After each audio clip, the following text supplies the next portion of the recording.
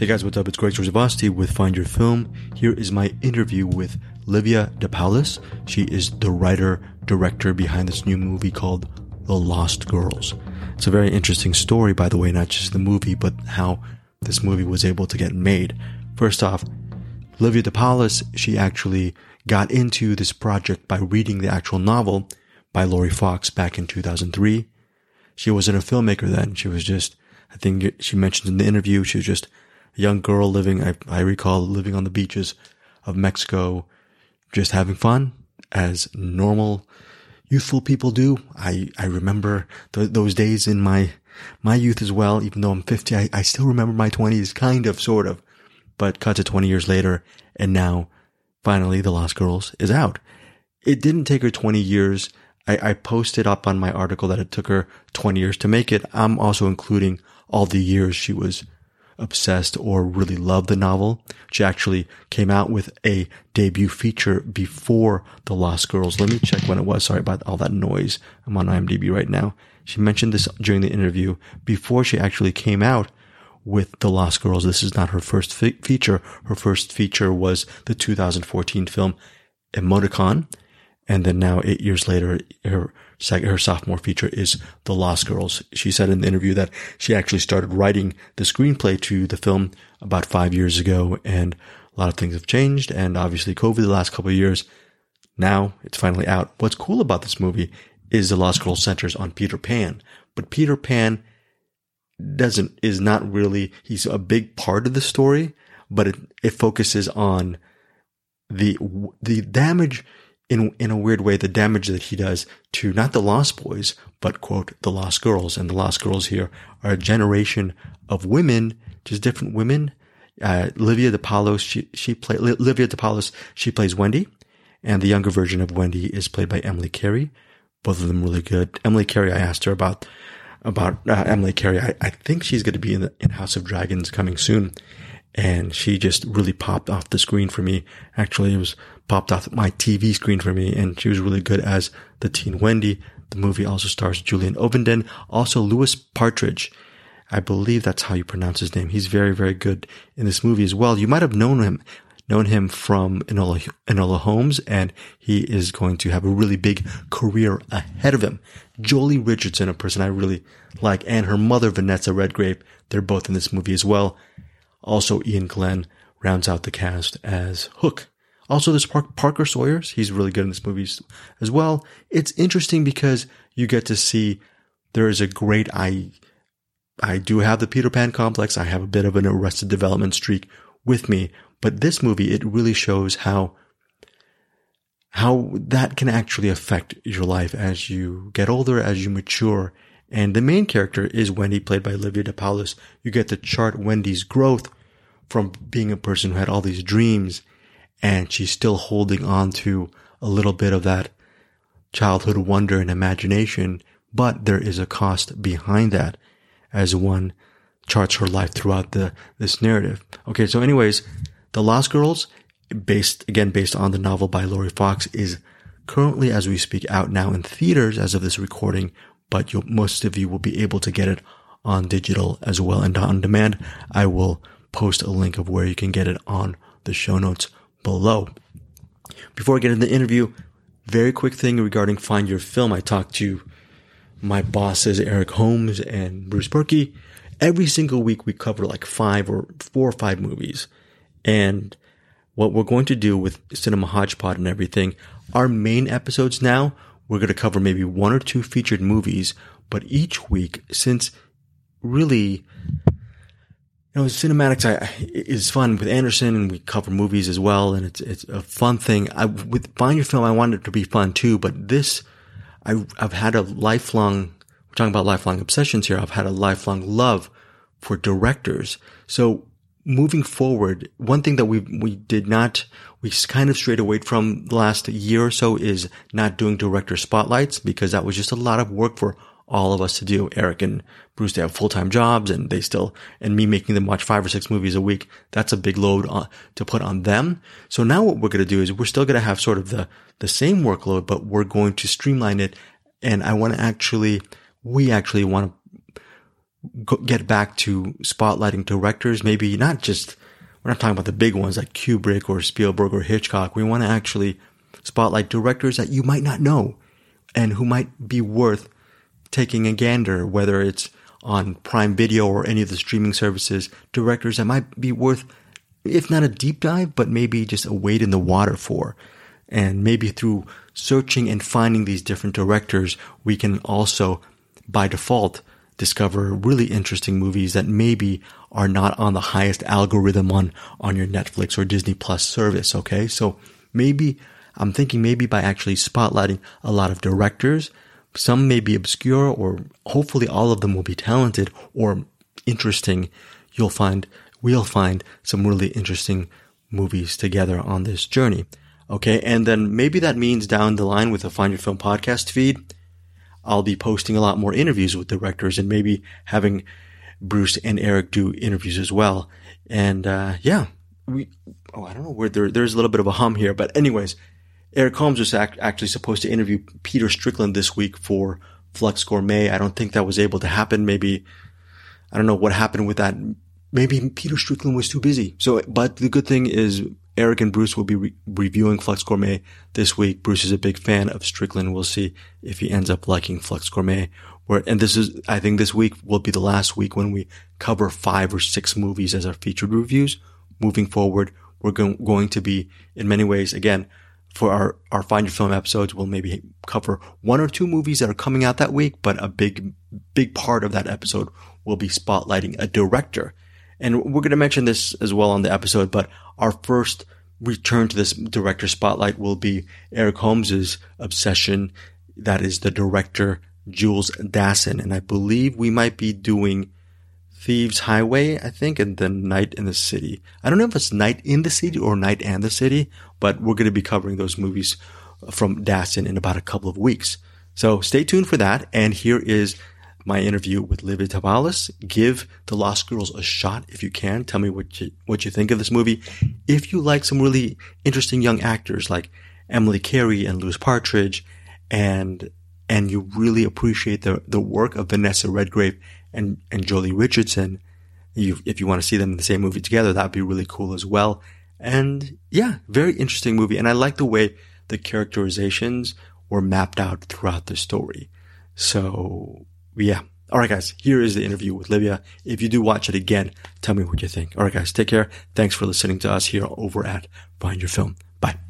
Livia, before we begin, can you please pronounce your full name so on the podcast, in the video, I don't butcher it like I usually do? So, my name is Livia Paolis. Okay, great. Livia Paolis.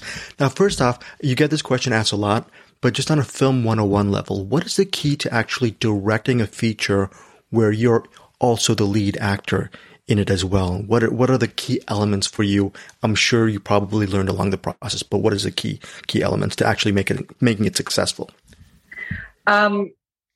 Pre-production, like for everything, preparation, pre-production. And my process on set is to have all discussions ahead of time. If I'm in the scene, I would have all discussions with, the heads of departments and most importantly, the DOP ahead of time, and the actors, obviously. And then once we're shooting, I would just roll and do, a few takes, maybe 3 takes. And just, I can't just stop and start. So we'll do a few takes in a row. And if I feel that, you can feel that if it's working or not working. And then once I feel like, oh, it's working, then I would go back on the monitor and check it out. And then usually I'm like, oh, let's do a few more. But then it would be, again, another 2 or 3 in a row, right? Yeah. Just without cutting. And that's pretty much it. And then, very lengthy editing process. One of the great things about your film is after watching this film, I'm sure a lot of cinephiles will want to actually read the novel. So from you, it's a flip side. What was it about the novel that just made you really immerse within the story? It's just such a generational epic take, so. So I read the book in 2003. So we're coming up on 20 years now. It's crazy. And I loved it. I just loved it very much. And I immediately thought, oh, this should be a movie. And I wasn't thinking about being a director. I was an actress. And actually at the time when I read the book, I was taking a break from acting. And I kind of dropped out and went to Mexico and, hung out on a beach for a while. And I was reading a lot. And it just resonated with me. I mean, I wanted to read it. I was curious about it because I love the Peter Pan story so much. And I was very interested in any kind of deeper look at the story, right? Or different look at the story. And then Laurie Fox wrote a very feminist book. And as a very young woman, it was all kind of a new language for me. But it was a language that made a lot of sense. And also I feel that I connected with it on a very personal level. I grew up, I was like a very troubled teenager. And even like at that time when I had taken like a break and I was like in Mexico being like a hippie on the beach, like what was I really doing? Right. So I felt like that I was a bit of like, in Neverland, like that was like a bit of my Neverland experience, and then I gave it to some of my girlfriends. I was like, "You've got to read this book. You've got to read this book." And then eventually, after I made my first feature film, I thought, you know what? I think I'm gonna try with that book, and here we are. You're not the hippie girl in Mexico on the beach anymore. It's almost 20 years since. So I'm assuming this story must, over the years, especially now, means even more to you than it did 20 years ago, because the idea about mothers and daughters, and you can see so many different stages, it must connect to you on a really more profound level. Am I assuming that? Or? Absolutely. That's a very, very good point, because what resonated with me 20 years ago, it's different from what resonated with me, 5 years ago when I started writing the script. And I would say that actually it kind of goes both ways. Like through the work, you look at, it's not that you look at, but you kind of re-examine your own relationships. Like I re-examined my own relationship with my mother through the writing of the script. And then in the middle of all of this, my mother passed. So there was a whole another level there before, that inevitably came up while I ended up making the film. Vanessa Redgrave and Jolie Richardson, that connection, it's so hard to do in cinema, and you decided to do it. And how awesome. I guess it's hard to put into words, but if there's a way you can put that into words as far as them taking part in your really rich ensemble project, must have meant a lot to you as well. Yes, and I'm very grateful to both of them for accepting to do it. We had cast Jolie first, and then Ellen Burstyn was originally attached to play the role that Vanessa played, but with COVID, that was just not possible anymore because, nobody could travel. It was just impossible. And so then we went to Jolie and we asked, would it be okay with you if we would cast your mother? And she was, yes. She said yes. And Vanessa said yes.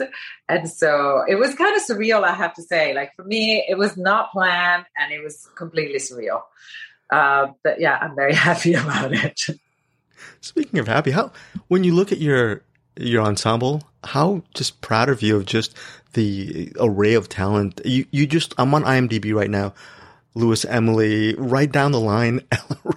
Is this one of these things where it's just serendipity or did you automatically just see that, oh, this person is just magical. I have to have him or her on this project. Can you just talk about that? Well, we have to give it up to Gemma Sykes, who is the casting director. And she has been, she's a dear friend now, and she's been a very close collaborator. She's brilliant. And, I really loved Ian. I really wanted Ian for the part. So I was very happy that he agreed to do it. And then for the young actors, I got to take some credit for that, because I just, they auditioned and they were just great. And we did in-person auditions, I don't know, maybe like a week before the lockdown. Right. It was so intense. It was starting to happen, but we were like, I was just in denial. I was like, no, it's going to be fine. It's going to be fine. Like Italy was already in lockdown. Austria was already in lockdown. I was like, no, England is going to be fine. Meanwhile, like the cases were like, oh, anyway. So we did that. And then we did callbacks, pretty much on Zoom. But the callbacks were really just a chat that I had with the actors. I had made my decisions already during the first audition. With Louis, specifically, there was a little bit of a discussion because the producers wanted to go for a more Peter Pan looking like actor. And then we were discussing about casting diversity, and I just really wanted to work. I just really thought Louis was the best actor, and he was, Enola Holmes had not come out yet. So, we didn't know that he was going to become a star. So, but I thought he was the best. I thought he was just, his energy was just so strong, and he was just such a serious guy, serious actor. And so, yeah, I'm very glad. I'm very glad. And Ella Rice-Smith, she also auditioned. She sent me like a self-tape during lockdown. And then she came in and did like a scene with Louis, opposite Louis, because I wanted to make sure they looked okay together in the garden. Wow, amazing. And of course, Emily with the part of the narrative that she anchored. I'm sure you're at your editing bay and just saying, wow, she just really pops off the screen. Did you automatically know that during the production, or was it just an added bonus just seeing, on the edit as well? Look, I'm going to say this. For me, Emily Carey was love at first sight. For me, she was like, there was like, as soon as she auditioned, I was like, this is it. And I really think that she's very young, but I really think she's an amazing actress. Emily can do whatever. She can do whatever. She's really, really good. What I love about the story of your film, Livia, is the fact that whenever someone says that he or she has a Peter Pan complex, sometimes that's looked at as a good thing, because wanderlust is a good thing in a sense, and staying young or wanting to stay young and having that imagination and always going to Neverland. But your film also posits the thought that, can you talk about the idea of the need to stay in the moment, because there are real consequences with you traveling off to someplace, because the most important people in your life, the ones that you loved, are here to travel with you, and you're giving up a lot by going off to Neverland, so. Absolutely.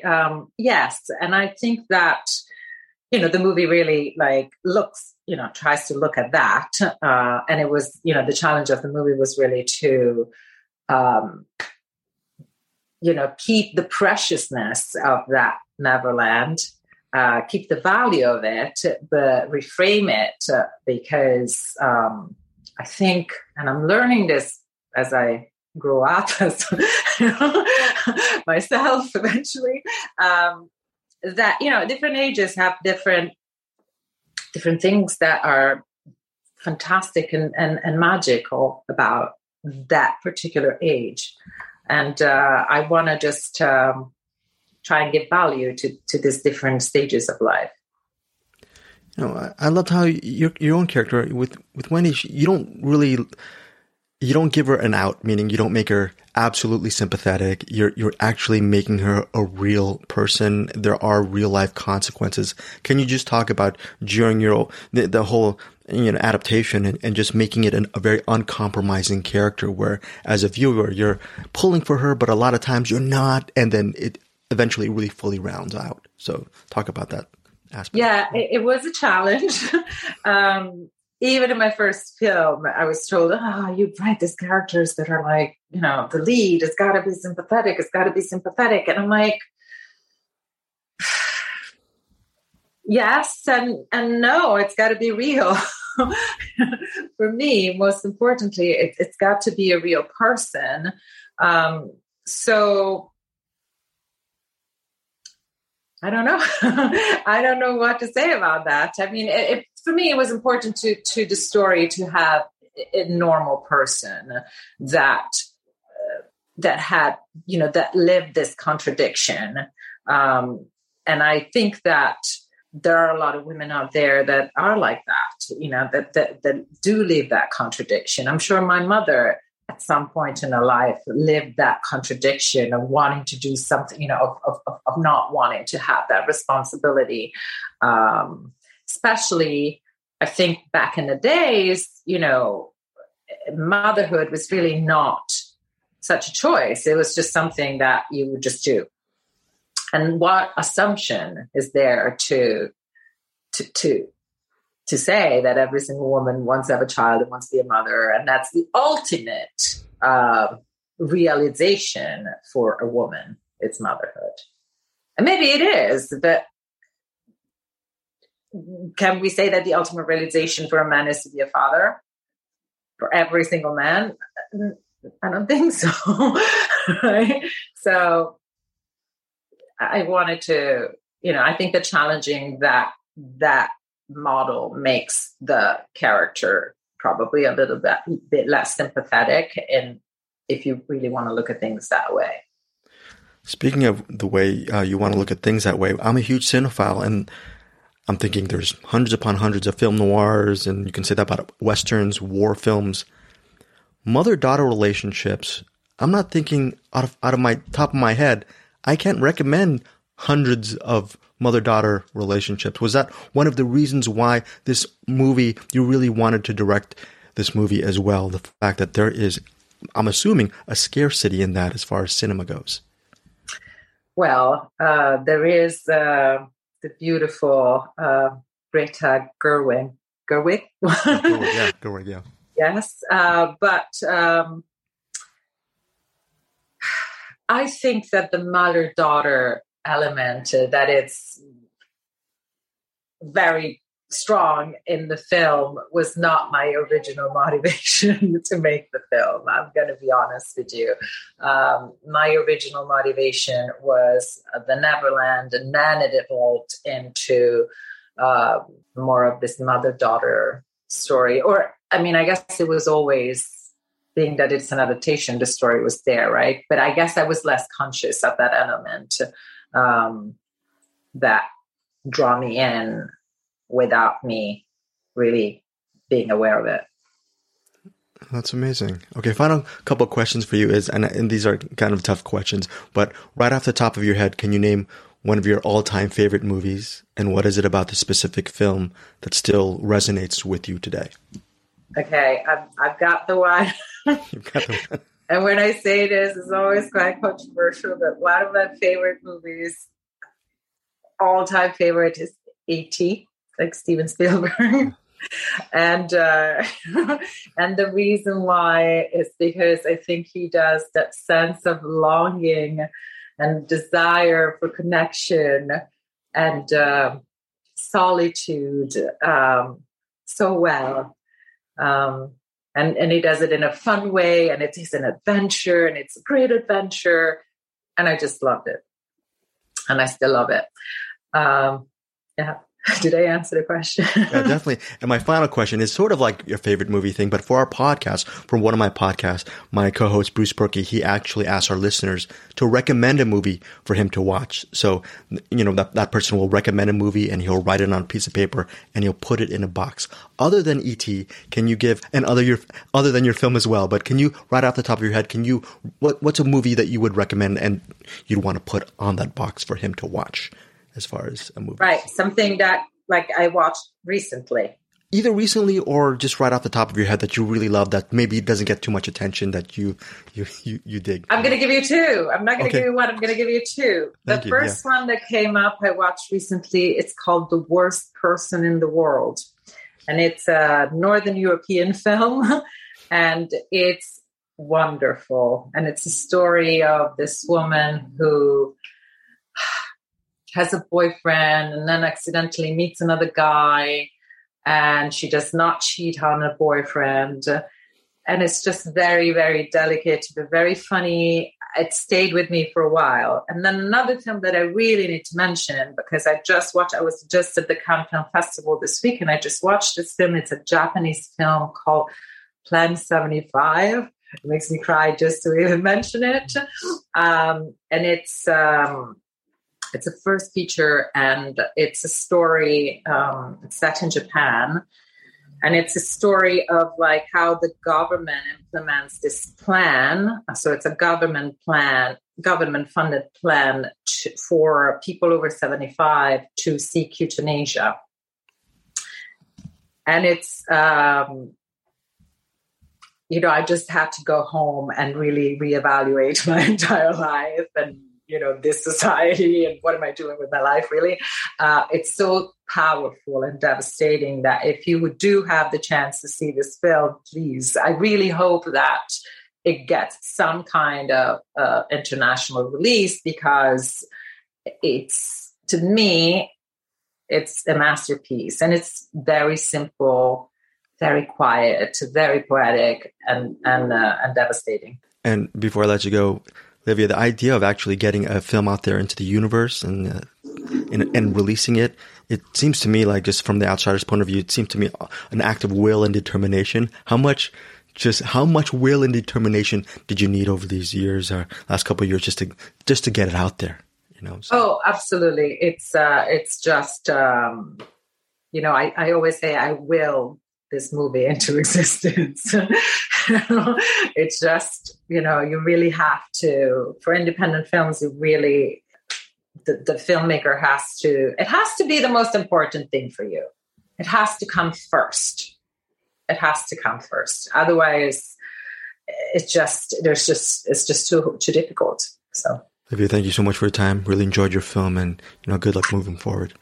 Thank you so much. Thank you. Have a good day. All right. Take care.